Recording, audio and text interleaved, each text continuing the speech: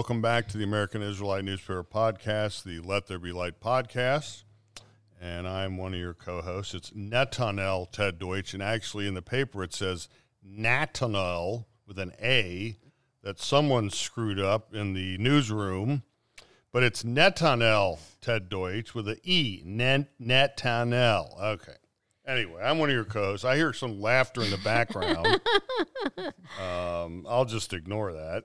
Anyway, I'm here with my other co-host. I'm Julie Babs Bernson-Brook. There's no E, no S at the end of my name. And we have a special guest host with us today. Will you introduce yourself, please? I'm Sherry Goren Slovin with no known nicknames, although given have how long I've done this in this community, I'm guessing there are some real good ones out there.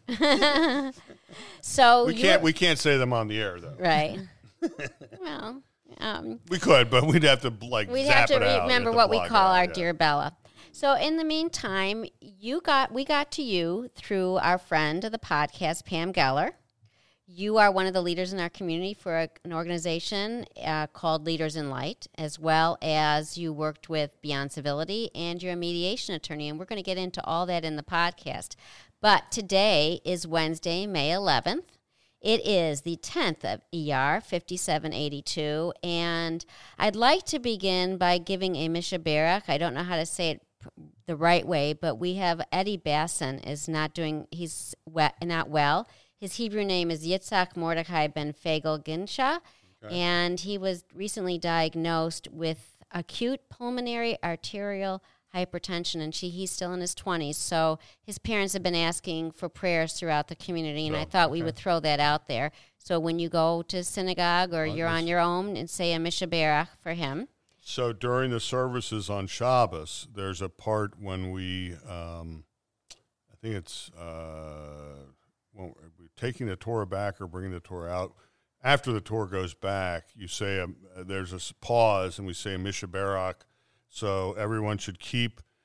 I know you're not going to remember his name, but just remember the thoughts in your mind to remember him. His name is Eddie Basson. Again, his Hebrew name is Yitzhak Mordechai Ben Fagel Gensha. And to think of him when you're saying your Mishaberach prayers, and all prayers help in many ways. They do help. Yes, absolutely. So, I don't know what you guys did this weekend, but I had a fabulous, fabulous weekend. On Saturday, we went to an event. It was called something like the Blue Birthday gig. It was Dr. Keith Melvin. He is a big advocate for having people get educated in cancer and understanding and getting tested for cancer. And he usually has a black and white ball in the fall, but because of COVID, it's been canceled. But he turned 70, and they had a bash. Started at 9 o'clock. Barry and I were not sure we could last long enough, but we didn't want to leave. The music, the band, and, of course, then Sunday was Mother's Day, and it was just a fabulous weekend. How about you two? Anything on your agendas for the weekend that you did that was fun? I had a wonderful vacation with my daughter. She turned 40, and we had a spa weekend together. Oh. She lives in Chicago, and so just being able to be with her was such a treat. Yeah. Well, of course, Chicago's near and dear to my heart.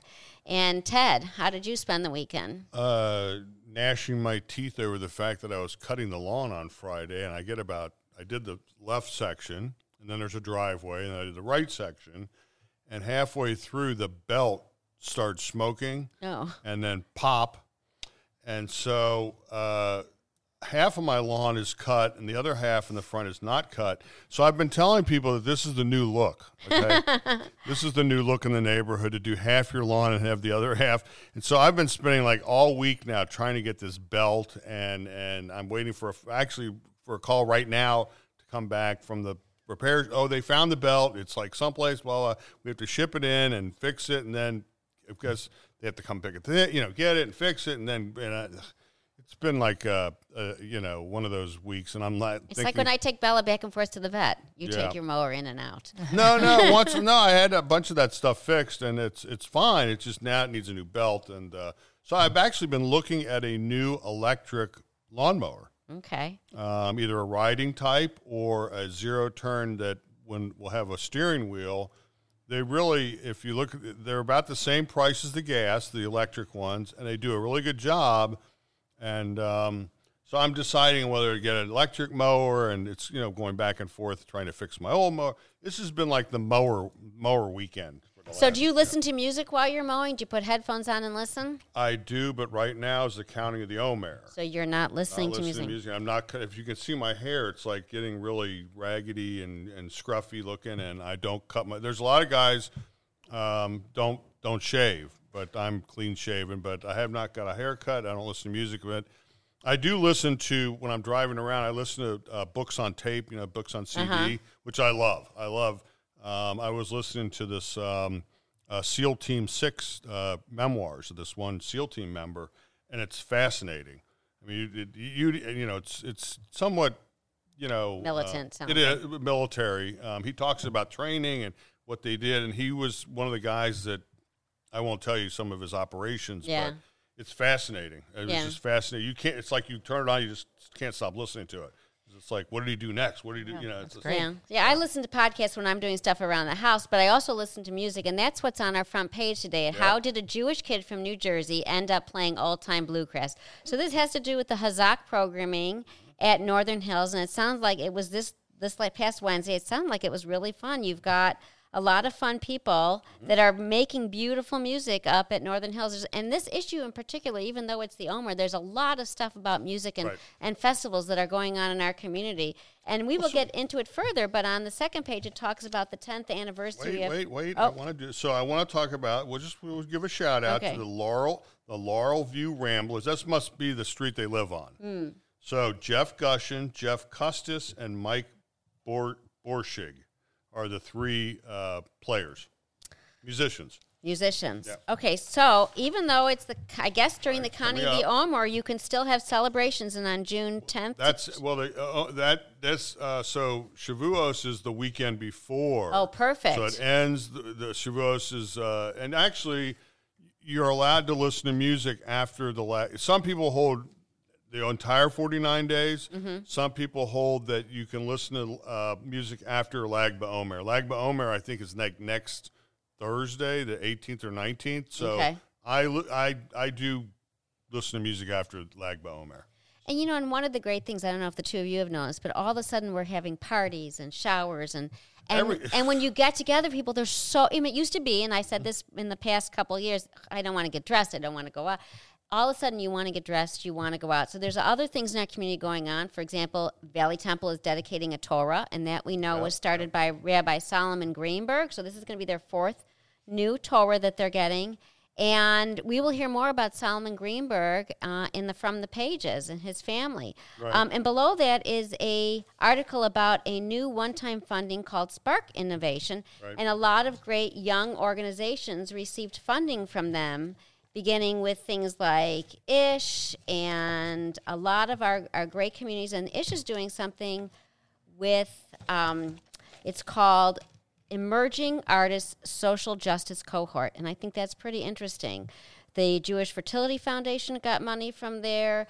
Wexner through Ish is doing a preteen collaborative. There's a lot of new up-and-coming programs that are being supported by this initiative. So, again, something... Hats off to the Federation for creating this. And funding these things. So your program, right, Sherry, Leaders in Light, is coming through the JCRC. Give us a little background and tell us what is Leaders in Light and how it began. So Leaders in Light it's a leadership program, so it's not misnamed. And the goal really is to recognize that leaders are being constantly challenged by the need to lead at the time that they're being pushed towards extremism, that extremism is sort of all around us, and there's often a lack of information about anti-Semitism, understanding where anti-Semitism fits, and how it all fits together. So they're not all independent things. Extremism, anti-Semitism, the challenge to democracy, they're all part of one thing. And several years ago, Jackie Conjeda was working in the community and started seeing sort of patterns of working with outreach with various members of the community and seeing a real rise in anti-Semitism, and put together a half-day program at the Cincinnati Union Terminal that was tremendously successful, and said, this could be bigger. And so with the help of a lot of other folks in the community, created a program that focused on young leaders. And these leaders come from all over the community, from clergy, media, business, nonprofit, the arts. And they're not all Jewish. Let's clarify that they right. are not. In fact, there's just a minimal amount of Jewish. Yeah, most are not Jewish. So there are certainly our members of the cohort that are Jewish, but most are not. And it involved a 9-month program, half day each month, and with an amazing level of speakers, national speakers, people who've just written books. They came to Cincinnati and then went to the Mercantile Library and did programs there.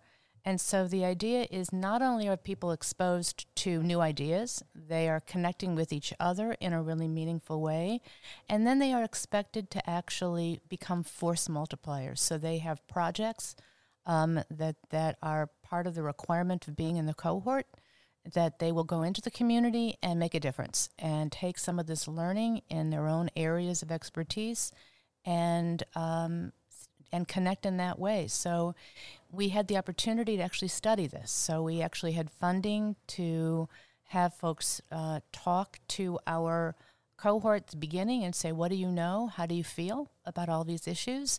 And during the middle and also the end. And so we have our last program next week, and we're working very hard on helping people think through their projects, and we will see where this goes. I think it has the potential to have national significance. So this is like their dissertation, and you, along with Ken Aldridge, the opinion editor of the Cincinnati Enquirer, are the facilitators, the Institute facilitators, and you have an incredible executive committee, beginning with Shakila Ahmed, Ken Aldridge, Debbie Brandt, Brett Collar, Karen Cohn, Brendan Call, Bobby Fisher, Beverly Grant, and, Brian Jaffe, Jerry Kaufman, Gloria Lipson, Danielle Minson, Ronna Greff, Schneider, you, John Stein, Eric Ward, Sarah Weiss, Nancy and David Wolf, Ashley Young, and Dr. Gary Zoll. That's quite an impressive executive committee. It was amazing. And not only did that executive committee have some real input into ensuring that we had an exemplary program, but when they call people in the community and say, it's new, you don't know what it is, but we think you should do it, people said yes. Yeah. And that made a difference. Who we had in the room made a huge difference on the success of the program. That's amazing. Now, on page 4, under local, Congregation Sherry Torah, as we mentioned, Sherry Torah is celebrating a milestone, a 10-year anniversary. Right. And I read through the article. I think the article is really beautifully written. It talks about the congregation. One of the things I'm most impressed about that synagogue is the fact that they're very respectful of women in the modern Orthodox community. And another thing that really caught my attention, which, again, brings me back to Leader in Light, they say that most of their congregants do volunteer work outside the Jewish community, that they participate outside the Jewish community. And I'm really impressed with that. So you go there regularly, Ted. Give us one of the things that really draws you to that congregation. Well, I go there. I go to Gulf Manor. Once in a while, great while, I go to CZE. I also walk up to Adat Israel. I don't know if there's one major thing. I mean, I like them all. And so being the publisher of the Israelite, I like to go to different places and say hello to people and talk to the readers and say hello to everybody. So I like them all. I wouldn't, my mom was always taught me to be, even Steven, and I still am. Like, I listen to what she said, and I don't know if there's one I like better than the other. I like them all equally. Well, you like the one with the best kiddishes. Yes, I do. You prefer a tasty kiddish. Yes, I do. So if you want to impress... Now, there's some tasty kiddishes at Shari Torah, the tasty kiddishes at Gulf Manor, at Israel. You want to impress Ted, invite him for a tasty kiddish. Yes, I will be there. Yes, with an open mouth and a fork in my hand, yes. Fork in my pocket. So, Sherry, I did a deep dive into your background on Google. I can't figure out where you're from. Where were you born? It's a deep secret. Yeah, and where did you go to undergraduate? I couldn't find that either. So I am from Cleveland. Okay. Well, that's why you're hiding it. No, I'm actually very proud of Cleveland. My parents are still there, and my brother's still there, and family's there. And I came to Cincinnati to go to undergraduate school because I wanted to be in a city. Oh, and I wanted to get away. That too. Right, yeah. And so it's only 4 hours away. It was actually the furthest state school. Yeah. So but I was really excited about being in the city. I was very interested in going into politics. At the time, I had done some work on Howard Metzenbaum's campaign and some other folks. I assumed all cities were Democratic because I knew about Cleveland, I knew about Chicago, did not do my research. So did not go in. Back then, that's right. It's changed quite a bit. It has, and now could be my moment, but it's a little late. The other day, whatever happened? Remember, Joel Hyatt was his son-in-law. Sure. Whatever happened to Joel Hyatt? He lost. He lost the Metzenbaum race. Yeah. He ran against somebody for his seat. Yeah. But he's still an attorney, obviously. Well, I know that he had one of the very early legal. They were sort of clinics. He franchised. Right. He franchised. Right. And I don't know. I don't see those in a while. We have not been in contact, so I do not know what happened to him. So you came down here. You went to undergraduate, and then you went to law school. I did. At and UC. I did. I liked it here. And you must have met Scott because your husband Scott is also an attorney. Did you meet him down here? I met him at the very beginning of law school. Okay. He was in his last year. I was in my first year, and we had many couples that came out of these law classes that worked that way. And then I can't figure out how many children you have. Okay, well then my Google must be really It's deep. really tight. It's very tight. That's good. I guess that I could say that I have people working on that, but I don't. I have 2 children, a daughter, Courtney, who is in Chicago, and she has 2 children, and a son, Zach, who's in Minneapolis, and he also has 2 children. That gives me 4 grandchildren. You win. Much knockus. Thank you. Thank you. Well, that's wonderful. Right, Did anyone follow in you and your husband's footsteps to be attorneys? My daughter went to law school and then decided not to follow the attorney path, and so she's a financial planner. My son is now in real estate. Okay. All right, so we need to do the calendar. Okay, so on the calendar, All right, a couple of corrections. First of all, it's the same as last week. We have an issue with the Rockburn Academy 70th anniversary celebration is at 6 o'clock at Alt Park. Right. And Shared Grief is at 2:30 at the Islamic Center. It says noon, but it's 2:30. The Sally Presend Lagbo Mayor event is on May 19th, and that is at 4 o'clock. You do need to RSVP at HUC for that. All right, so I wanted to mention Thursday, May 19th is Lag BaOmer, and then June 4th, 5th, and 6th is Shavuot. Okay. That's coming up. On page 6, you'll see our calendar of who's coming on our podcast. And then on page 7, there's an interesting article, and I want to clarify it. This is a JTA article, and it says to us that Jewish soldiers are buried under crosses around the world. Rabbi's nonprofit is changing that. So to be clear, this is not the same thing as the Mormons baptizing the Jews. This was actually done in mistake, but it was done. Some of it was done to protect the soldiers while on their dog tags. So during World War II, a lot of Jewish soldiers removed the H off their dog tags. See, they didn't want to be identified as Hebrew. Also during if they were captured, right, you don't want that, and they would have been tortured or sent to the concentration camps or something. Something bad would have happened. That's right. So that was a good reason for them not to be identified as Jews. Also, in the midst of a battle and a war, and they're burying people fast, sometimes they didn't have time to do their research. So this was not done in a malicious sort of way. It was all done by accident, and so they're now going through and changing them. It's called Operation Benjamin, which I thought at first was like, why would they pick Benjamin? It's become the euphemism for Jews, but actually it's because the first person's name was Benjamin that they started working on this for. So that's what it has to do with. I think it's a wonderful thing. They're doing a lot of research. It's one person is researching all the soldiers to make sure that they're done. All right, so one thing I want to mention, if you look at the ad on page 7, we have a major announcement here in Cincinnati to talk about. Pretty cool. So on Sunday, May 22nd, Pop, Rock, and Swing in tribute to Frank, Judy, and Elvis at Northern Hills Synagogue. And wait a minute. They're having a special guest. Wait, this calls for 2. Gene Simmons of KISS is coming to Cincinnati, Ohio, and it's going to be at Northern Hills Synagogue. I'd like to know who got Gene Simmons, you know. I can't. That's pretty cool. That's impressive. Maybe Rabbi Noah knows him, or it could have been Jeff Basson. I have no idea. That's really it's impressive. pretty cool. But I'd like to meet Gene Simmons. Yeah. I'd like him to come to the Israelite and hang out for a little bit. Oh, we should see if we Maybe he's going to be wearing that, his costume where he's He's got the black, he's got that long, Yeah, he got stick. Yeah, dunk tie. Yeah, okay. So in the meantime, I unfortunately won't be able to, unless it's raining, because we have a block party. Also, I'd like to draw your attention to page 9. The World Zionist Chairman is calling for Israel Memorial Day to also recognize all those victims of global anti-Semitic terror. Now, right. I personally disagree with this. First of all, our Yom HaZikaron is for the soldiers, and I don't think adding other victims is appropriate. Right, Israeli soldiers.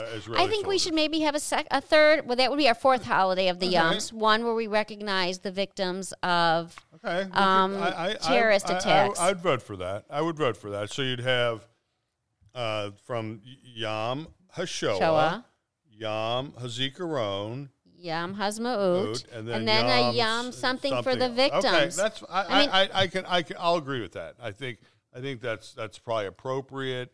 It isn't you're not overextending. Right, and that gives our soldiers in Israel. It's respectful too. Right. It's respectful. My vote would be not another Yom. I think you get sort of Yommed out. You get Yom exhaustion. Yom exhaustion.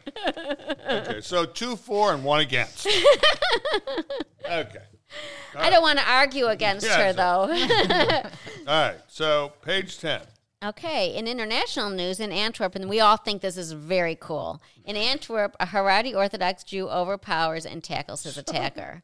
So, Sherry, you had something to say. I said maybe we should start to get people dressed as Haredi, but you said something about the ownership of their power, and would you like to talk about that? Yeah, I think I think Jews are stereotypically seen as being weak. Mm-hmm. And so the idea that someone has taken power and has fought back, I think is important. And I think that the community itself needs to own that, not anybody dressing up as somebody in the community.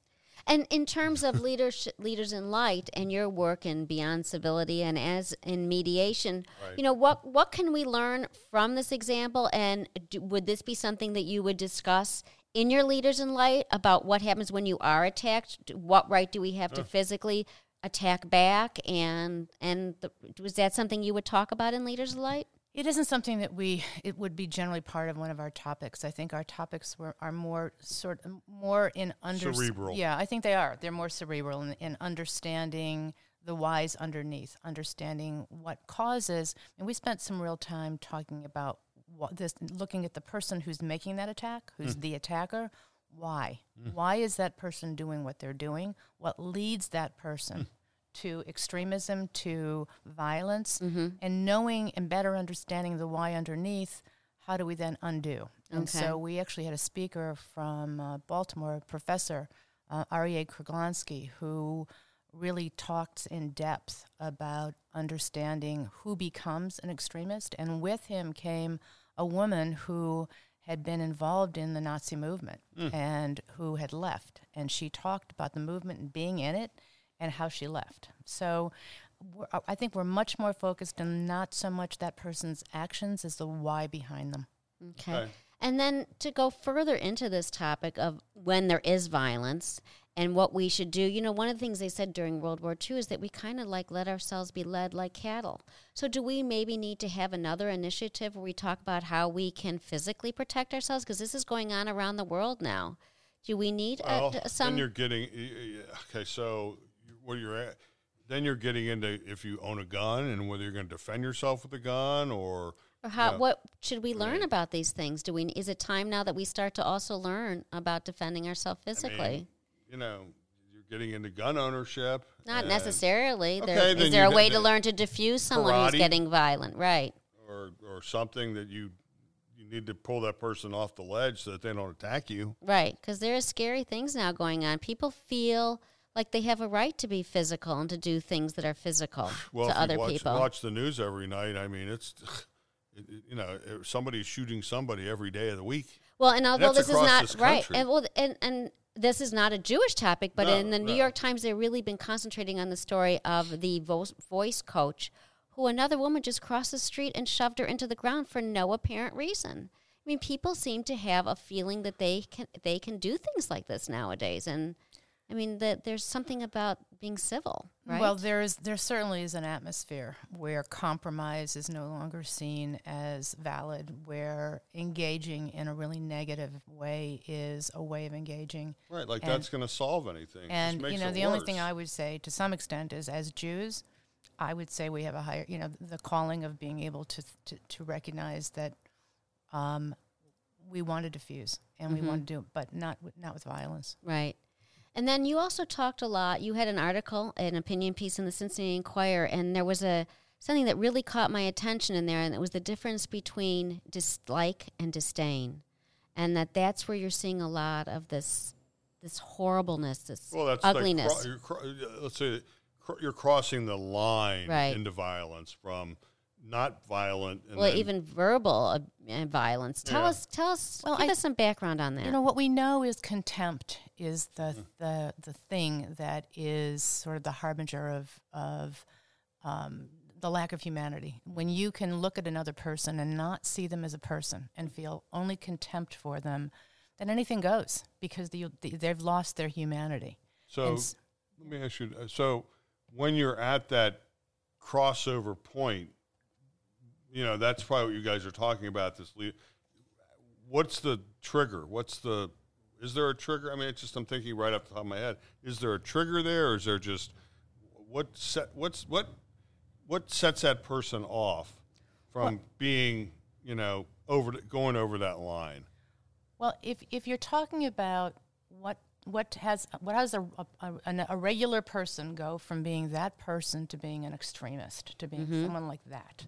Remember that movie that Michael Douglas, where he just went crazy that one day? Do you remember? This is like 20 years ago. This movie, he was like, he was just this normal guy that just goes crazy this one day, and then he goes and robs a bank, and then he goes and shoots. I don't remember that movie at all. You don't remember that? No. I will have to find. It's like. It's really losing it. Yeah, he did. He just lost it. It was just this really strange movie about that. I'll come back. I will find that out because I remember seeing that movie, and it was like he just crossed this line, just went crazy. Okay, so next week you come back with that name. But remember, I have to also tell everyone, last week, remember, I couldn't remember the name of the football player that graduated from Sycamore that I met at the Jewish Hospital Gala. So his name is Michael Matthews, and he graduated from 2004 at Sycamore, and he played at the Philadelphia Eagles, and he went to the Super Bowl. So I'm glad I remembered that just now. So what year did the Eagles win the Super Bowl? It was like 2008 or 9. I think they won the Super Bowl. I think their quarterback was Nick Foles. I don't know, but I had to remember his name. No, it wasn't. No, it's only because Carson Wentz was hurt, and they brought in their backup quarterback, and he played for like the rest, for 5-6 games, took him to the Super Bowl, won the Super Bowl, and then after then they traded him like the next year. And now that we've diverted from our topic, we're way off topic. Let's go to the social column on page 13 because we have a very beautiful wedding. Erin Kipner married Micah Bonell, and he took her last name. Very, very cool. And she also did the walls at Cafe Alma. She's did the murals. She's an artist. They took a RV or a bus and they rebuilt it, and they live in this bus, and they live in a tiny house bus sort of a thing. So it's pretty cool. But Sherry, you mentioned something that you really enjoyed that you saw on page 13 in the social column. Yeah, what I saw that I really loved is the diversity of that page. So that page really spoke to how much the community has changed, how much it's changing, and I appreciated your highlighting it. Yes. I'm the editor and publisher. We give you credit here. I will take credit for that. Thank you. I was looking in the wrong direction, Ted. Thank you. I appreciate you for highlighting it. Yes. No, I think it's wonderful. This is inclusion at its best. I would say this is our best inclusive page ever, ever, ever. In the meantime, we have lots of good pictures in the centerfold of the Israelite, all in color, of some wonderful events, Purim. And wait a minute. The Golf Manor Family Hamantash Bake, which was from March 10th. And then the Edith Israel Purim Palooza on March 13th. I actually went to that. I was looking to take these photos, and there was a lot of fun things. And if you look at the one, there's some of my friends. There's Dr. Zipkin. There's the rabbi down the bottom right. And then there was the toilet toss. But If you look at that, that's Rabbi Andrew Kaplan. In the middle, on about halfway down, and that's Zach Lempert, and he had a toilet toss into the toilet. Oh, my goodness. Oh, my It goodness. was disgusting. It was a clean toilet, though. Oh, that's good. It was like a whatchamacallit, a like display. a cornhole. No, like a cornhole toy. game. They throw it in. It's very clever. Some people are just so creative. It was pretty creative. Now, on page 18 on our letters to the editor, there was an article that really caught my attention, and it's regarding why a right-wing social media account founder's Jewish identity was fair game. And it starts out telling the story about Daniel Burrows, who was a Jewish man who joined the Ku Klux Klan, and he was outed by the author of an article. And as a result, this becomes a case study for most journalists going to school, because the question is whether or not... So he said to the journalist who was interviewing him, "Are you going to tell everyone I'm Jewish?" You're going to print that. Yeah, and the guy said, I'm going to print it, and as a result, he killed himself. And so that becomes a lesson in journalism. In the meantime, there is an Orthodox Jewish woman, and she's running a website called the Libs of TikTok. So this is Haya Rachik. And she was interviewed because they did some deep Google, and she was not so hidden in Google, and they did a deep Google search, and they found that she was an Orthodox Jewish woman, and she was outed. And the question is whether or not what her Jewish identity has to do with this at all, but it is who she is, and how whether or not this was the appropriate way for this journalist to handle it. I feel it is. I feel if you're going to be out there and you're going to write something, you're free game. If your opinions are out there, you shouldn't hide behind something. All right, so as the publisher of the American Israelite, the oldest Jewish newspaper in America, I'd have to think about that. Well, I'd have to deliberate on whether to put them in the paper or not. I have to think about that. And Sherry, what is your opinion? I have very mixed feelings. I think it's case by case, and I also, to me, it goes to the core of is it relevant and why is it relevant? And I remember when my kids were little and we talked about race, and I would say, you never describe someone by their race unless it's relevant to what you're describing. Good I mean, point. if somebody's running from the police and you're trying to give a description, it's relevant. If you're talking about someone having nothing, you're talking about, I just met this nice person, why is it relevant to tell me what race that person is? Okay. So I think that the label, I just have a hard time understanding the relevance.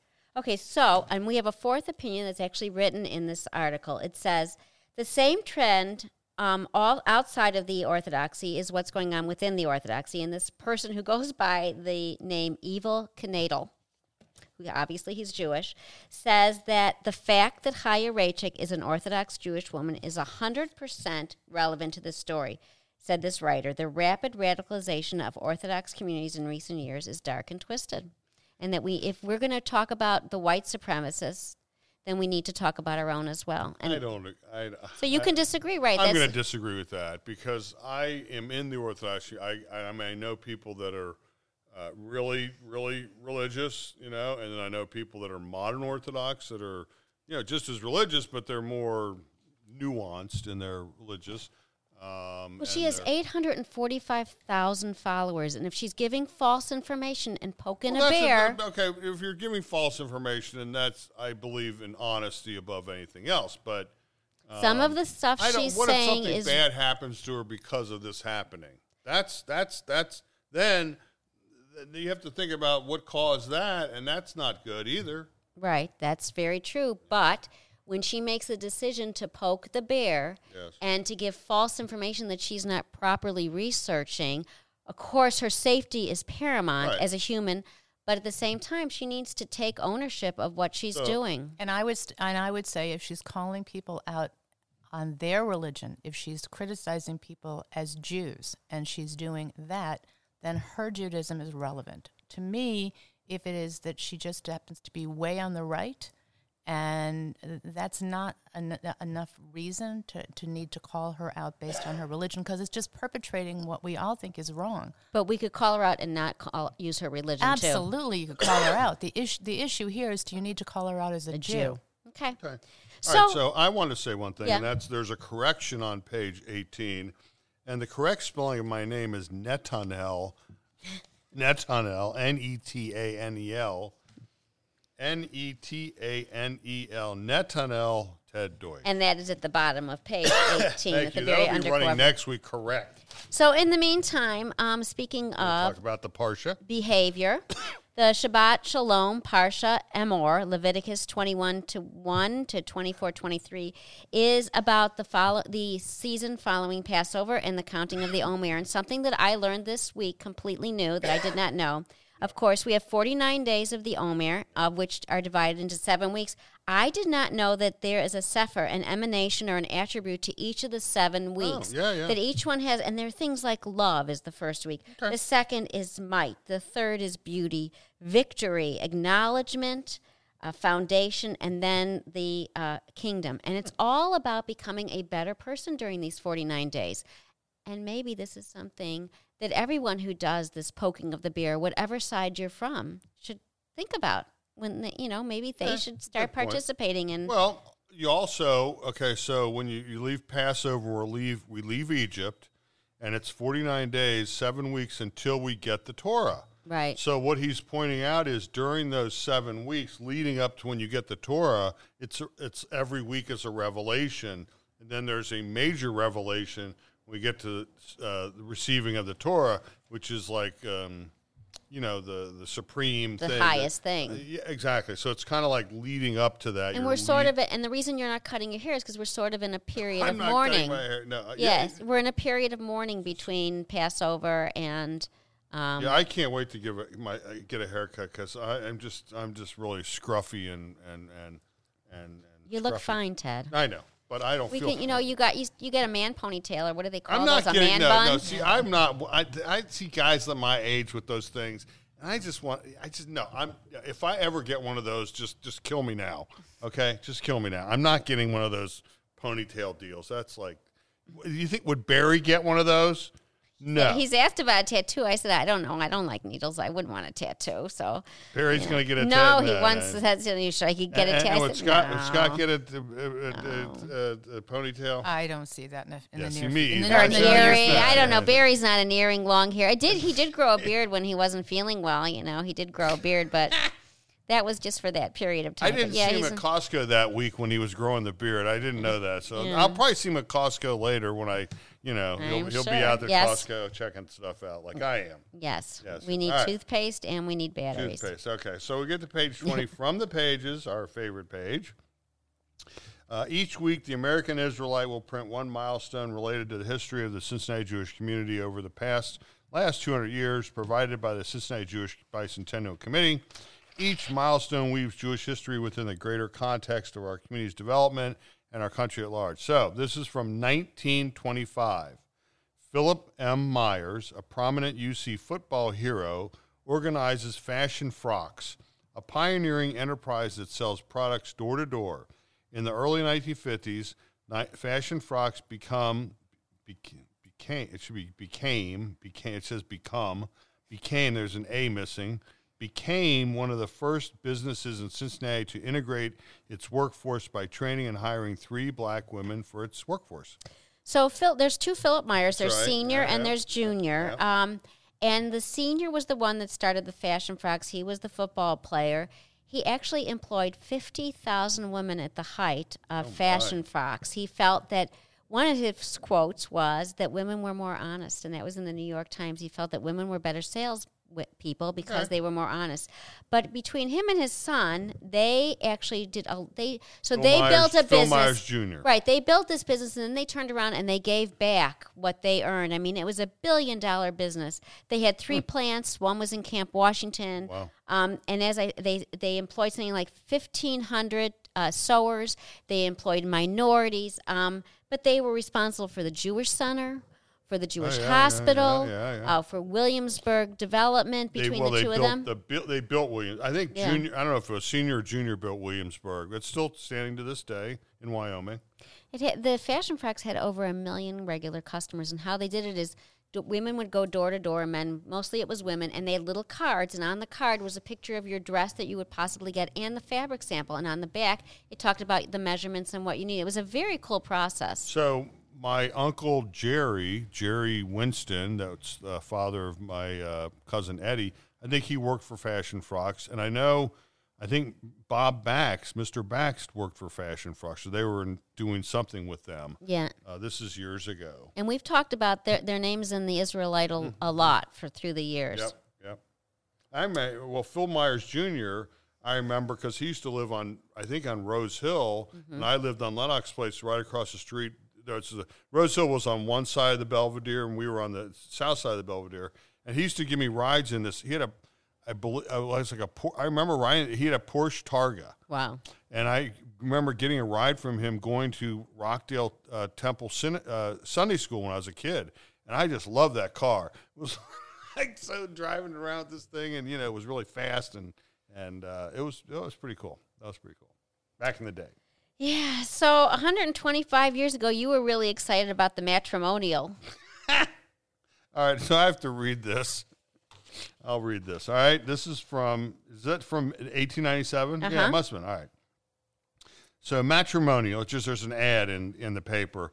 Widower with 2 children, school age, in business in small city, would like to correspond with Jewish lady, middle age, best of references given, answers considered strictly confidential. Okay, so what do you think the references are? Like his former lovers, what did the Okay, so address SD. He cleans up after himself. He he hangs his towels let's up. hope he doesn't leave underwear on the floor and socks. Address SD. What is that? South Dakota or no? It must SD? be his initials. Okay. Care of the American Care Israelite. of the American Israelite.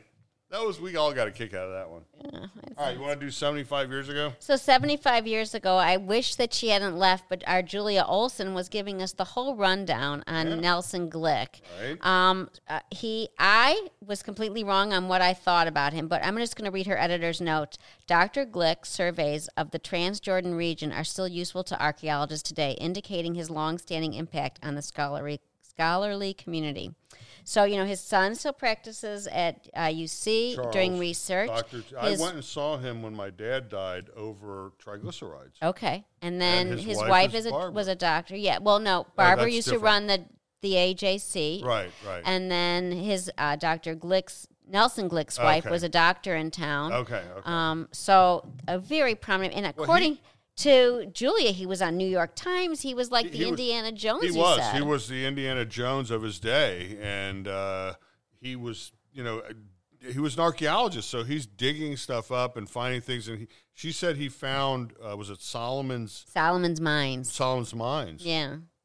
Fascinating. So, under 75 years ago, again, the May 8th, 1947 issue, Cincinnati Social and Personal, Dr. Martin Abraham is chairman of the Cincinnati Jewish Community's annual meeting to be held June 8th at the center. Presentation of the new swimming pool, a gift of the Myers family, will be made by Philip Myers, and that must be Junior, with acceptance by Sigmund M. Cohn on behalf of the center. I don't know if that's junior or senior. We don't know. I would think that'd be junior. Maybe.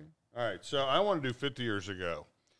This is very interesting because it's only been in existence 50 years now. So the former merger of AJA, which is the Association of Jewish Agencies, AJA, and JWF, which is Jewish Welfare Fund, into Jewish Federation of Cincinnati, will take place at the annual meeting on Thursday, June 8th.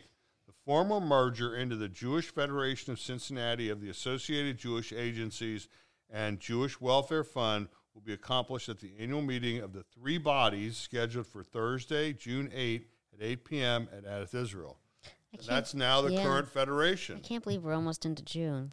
So of the Bas Mitzvahs and Bar Mitzvahs, did you have a Bas Mitzvah? I did. And do you remember your Torah portion and where you were at? And I used to remember the first 3 lines, and it was a Haftorah it was back in the day. It was a long time ago. So it was Friday night. Okay. And it was not nearly as big a production as my brother's bar mitzvah. That's all I can tell you. Yeah. Did you have a kiddush? I did have a kiddush. And I didn't get invited to that kiddush. Let me just tell you, it was at a conservative. It was the Heights Temple in Cleveland, and the kichel were very dry. So my Kickles, father, I love Kickles. It wasn't from Davis Bakery then. It was not from Davis Bakery. All right, so my family is from Cleveland, and they lived in Cleveland on Euclid and also Derbyshire.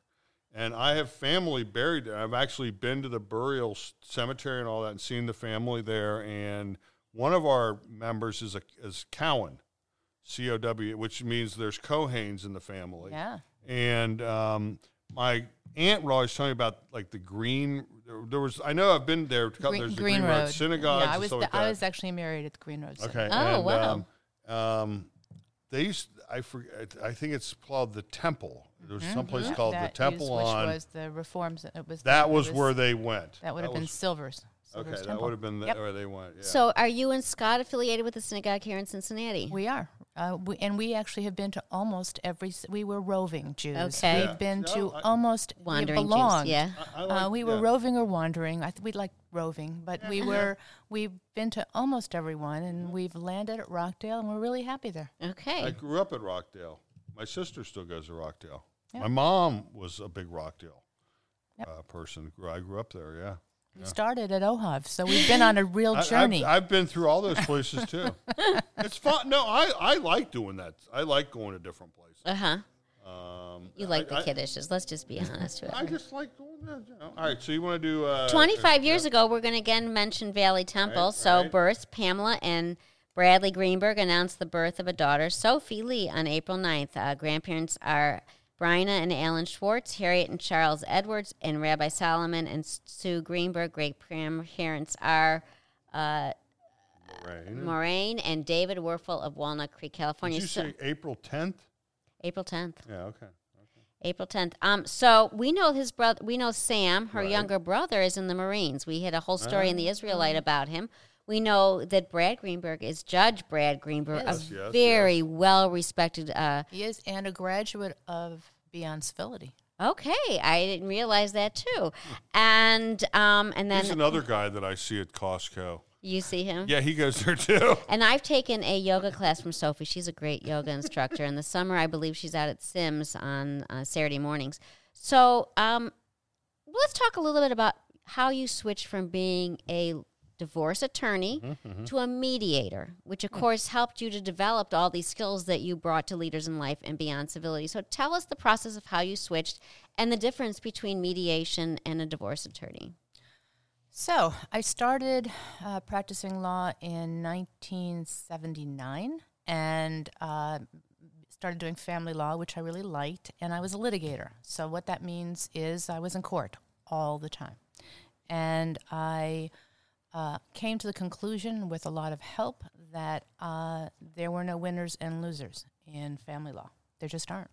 It's not the same thing as criminal. It's not. Right. It's not like an auto accident. These are people have to live with each other after. And I was really influenced by Bea Larson. I was able to practice with her. She's sort of an elder stateswoman in the city, brilliant lawyer, and moved in the mediation field. And I eventually, in 87, said, this is something I'm interested in. And really what it is the mediator is not an advocate. So the huge difference is a lawyer has a responsibility to a client as an advocate to promote their position, to persuade on their behalf. That's what a lawyer does. A mediator sits in the middle. So a mediator has both people as their clients to help them reach an agreement, ideally with them creating their own agreement, and sometimes not as ideally with the mediator coming up with ideas to help them reach an agreement. And so in 87, I got that training and was very excited and said, I want to be a mediator. But nobody wanted me to mediate. So that was a problem. Lawyers were not all that excited about it. They weren't sending me work. My own clients would come to me, and I'd say, how about mediation? And they'd say, no, we've heard about you. We want you to be our lawyer. So I couldn't get a business. And so I did a little mediation, but a lot of lawyering, although I started doing much, much less in the courtroom. Over time, what happened is, and I believe this to some extent is the feminization of the law. So what happened over time is a lot of lawyers started looking at alternatives to that tough litigation approach. And I got very involved in the early 90s in collaborative law. and that is a process in which lawyers are well trained in settlement advocacy, and they agree not to litigate. And in 2015, I said, I've had enough. I just want to mediate. And there were enough lawyers that said, we see the value. The community finally caught up and said, we want a better divorce. We want a more civil divorce. We want to consciously uncouple. That's the term people use. And so I have a thriving mediation practice doing nothing but mediation, and I really enjoy it. And what happened is, as a result of that, I became a conflict junkie, really interested in how do you untangle, how do you unlock conflict, and how do you use communication skills in a way that really help you do that. And so I then moved into teaching, and then I moved into Beyond Civility, and now Leaders in Light. And so they're kind of passions of mine. I love the work I do. Now that COVID is rolling down, will Beyond Civility come back again? I don't think so. There was a lot of energy around it. There are a lot of other organizations that have sort of picked that process up, that idea of can you get the left and the right to talk to one another. So for those of our listeners that don't know what Beyond Civility, it was a group that got together that had programs about once a month, once every 6 weeks or so, and it was Democrats and Republicans coming together to be civil. Yeah, so it was a couple things. It was started by B. Larson and Bob Rack, two mediators, and a lot of other people that said, this was back in maybe 2013, 2012, so way before things went totally off the rails, to say we need to have more civility and how do we talk to one another. And it was a cohort. So each year there were two different cohorts. People were very much selected to be in it, to learn about these things, and it ended in about 2018, I think, maybe 2019. It just sort of had run its course, I think. So I don't see that coming back in that form again. So on to history, and today in Israeli history, right. On May 18th, spy Eli Cohen is executed. So if you didn't watch the series The Spy, I think it was HBO, it could have been Netflix, it could have been Prime, it could have been Showtime. I got them all. Yep. But in the meantime, it was starring Sacha Baron Cohen, and it was a reenactment. He was the actor. He was the actor. He was Eli Cohen. He was Eli Cohen, and my own mother tells me she remembers when they hung him. So he was a spy that was sent in by the Mossad of Israel into Syria. He was doing really well for a long time, and then he just won. He made one slight mistake, and he got caught. Eli Cohen, right, who had infiltrated the highest levels of Syrian society and government as businessman Kamel Amin Thabet, was arrested in January while transmitting secrets to Israel on an illegal radio. Mm-hmm. He was sentenced to death in March. So that was January, February, March.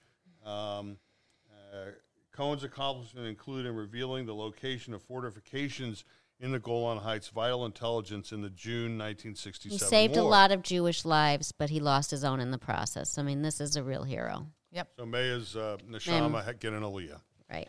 All right. Chez Rene is our restaurant of the month. I've been there. It's absolutely delicious. They had an outdoor section last summer we went to. It was absolutely delicious. It's French food. La France. We talk about deviled eggs by our fun foodie kosher. Yep. And she talks about some knives. If you're having problems that you need a good knife, she's recommending these Rada knives from Rada Kitchen. She has a great recipe on deviled eggs. She talks about gives you all kinds of ideas on what you can do to improve on your cooking. I'll tell you how I make my hard-boiled eggs. I go to Kroger. They have these already pre-made hard-boiled eggs in a bag, and they're perfect. Well, perfect. You have to get the egg from the yolk, right? And then you mix it. And then yeah, for the deviled eggs, but if you don't want to boil, I can't seem to get boiled eggs without having a little trouble. I call Scott. Yeah. He knows how to do this. Okay. Scott, the chef. On arts and entertainment, this is an amazing article. On page 25, the Grey's Anatomy writer falsely claimed to have lost a friend in the Tree of Life. I mean, that was just one of her many lies. She was a pathological liar. She's a Jewish woman. It's just really incredible. I don't know if being Jewish has anything part of it, but she's Jewish. Who was the guy that was in Seinfeld? Remember, he said, and he was like the guy, and he said he had cancer. It was like in the early episodes. I don't know, but people have done that to raise money and not had cancer, and they've gotten caught. And then a couple like years later, he actually got cancer. Yeah. That was on Seinfeld. All right. So we move on to obituary page. Unfortunately, a Jewish cyclist was killed in Brooklyn in a hit and run by a garbage truck. And he was an architect. He was deciding between being a rabbi and an architect, and he chose to be an architect, but he was working on making multi-religious facilities. It sounds like quite a beautiful. He was 35 at yeah. 8:23 in the morning. And he was from Worcester, Massachusetts, which was both where Mr. Alan Weiner is from, and also Rabbi Thomas Shaw was also from Worcester. So a lot of connections to Worcester. Worcester, yeah. Like Worcestershire. Worcestershire sauce. Worcestershire sauce. All right, so death notices. We will begin with Barbara Nee Ullman Gurla, age 65, May 7th, 2022, 6 of Iyar, 5782. She is the sister of my step-sister-in-law's husband, Alan Ullman, and she will be missed. Stephen Mark Buchwald, age 72, April 10, 2022, 19 Nissan 5782. So this is, so I grew up with a guy named Randy Buchwald who would, Randy Slovin would know. We were all in Randy Buchwald was, he was in Walnut Hill 76. Okay. This is his older brother. Okay. And he went to Woodward, from what I understand. He's, but I know the Buchwald family, and so our condolences go out to them, and may their memory be for a blessing. It's May 15th. It's down the bottom left. Right. So, backing up, Sherry, you've met a lot of people, and you've had a lot of really interesting experiences. Who is your personal hero? Wow. That's a tough question to just throw at somebody. I sent it in the email with my list of questions. You want to think about that and get it? Well, I have to do my bad joke of the week, and then you can get it. All right, I'll come back to All right, so here's bad joke of the week. Let us, wait a minute, I have to say it. From the Encyclopedia of Jewish Humor from Biblical Times to the Modern Age, compiled and edited by Henry D. Spalding. Let us meditate quietly for a few sacred moments on the plight of Ruthie, the new bride. She was getting along wonderfully well in cooking school until she finally burned something. The cooking school. Mm-hmm. So I've had a couple of good fires in my kitchen when I was in college. Fires? Oh, yeah. So, and when I was in college, the pizza arrived early. So I stuck it in the oven in the box and turned the oven on. And we had a little fire there. And then I was trying to learn how to make French fries. And I was boiling the oil. I figured that's what you do. I threw in some potatoes, and the oil splattered. And so I took the hot burning oil off the oven, and I thought, well, where am I going to put it? So I put it on the floor, and the floor melted. Oh, boy. Yeah. Oh, boy. Yeah. So well, I'm going to go back to my personal hero. Yes. I think people have lots of personal heroes. So there's professional ones and there's personal ones. So I'll give you my professional one is, in fact, Bea Larson. Okay. She really... Fair enough. Very good. She had such an influence in the kind of lawyer I became. Mm-hmm. And I think my personal one, honestly, is my mom. She had a tremendous influence, I think, in the person I became, which hopefully is lovely. A good person. Especially following Mother's Day. Yeah. And so now you've lived in Cincinnati how many years? I came in 72, and I waited long enough, and I live inside the city, which has now turned Democrat. My timing was bad. So it's 50 years. You've been here 50 years. Yeah. So you've been here 50 years. When Sally Priestland was 50 years ago. That's absolutely. You got here right when she was graduating. Right, that's right. And also we heard from Julia Olson that Nelson Glick only wanted to ordain Sally Priestland, but I guess he passed away a year before that, in 71. So 50 years you've been here. Tell us your favorite Cincinnati food. Okay, it's not chili. So, but although I've learned to like chili, I love Skyline. When I came here, I was a sort of a quasi-vegetarian, so I only ate the cheese, which was really not that great. Now they have beans and rice at all of them. I know. We go Sunday for beans and rice. Things caught up. When I wasn't. That my timing has never been great. I'm trying to think of what else is a Cincinnati food. Give me another one. You mentioned that you were really thrilled to have Mark's Bagels today. Yes, I was. Bagels. I haven't been there I haven't been there in a long time, and I realized that I need to go back soon because I forgot how much I liked them. And I would have to be Graders. Okay. And I will say I love this city. I really do. I am the biggest Cincinnati cheerleader. I think it's a secret that people don't know about, but what a fabulous place to live and raise children. And I'm so glad I stayed. Live and work. Live and work too. For sure. Live, work, and play. For sure. That's our new motto here at the American Israelite Let There Be Light podcast. What is it again? Live, work, and play. Okay, I almost forgot that one. Well, I have an exciting weekend coming up. My daughter-in-law, Jackie Serpico, is graduating from law school. Wonderful. Last weekend, my niece graduated from USC social work, and my other nephew graduated from med school. He's going to be a brain surgeon like Jethro Bodine. He's going down to University of Louisville, my nephew, Philip Ostro. This weekend also is I'm really looking forward to the Rockburn event on Sunday. Because we love Rockburn. We are legacy members there. We really, really love Rockburn. And what do you guys have planned for this weekend? Cutting the lawn with my lawnmower. You're going to finish your lawnmower. Hopefully we'll get fixed by this weekend, or at least first of next week, so I can cut the lawn, because my neighbors are like starting to look at me askance. It's like having a half your hair. It is. It's like, you're like the guy in the neighborhood with the meadow in his front yard. Yeah. Anyway. Just being in the sunshine and more continuation of Scott's 70th birthday, which has now gone on for, I think, 4 weeks. Okay. See, I like that concept. I like the month of birthday, not just the day or the week of birthday. The month of birthday. Well, that's a significant birthday. So mazel tov to him. Sure, it's wonderful. Mazel tov to him. So we want to wish everyone a good week, a Shavua Tov. We want to thank you for the honor and pleasure, and we're so thrilled that Pam recommended you. We really learned a lot today. I wish you well on that Leaders in Light. It sounds like a great program, and I think that you're really offering a wonderful service for our community. Thank you very much. Thanks for coming.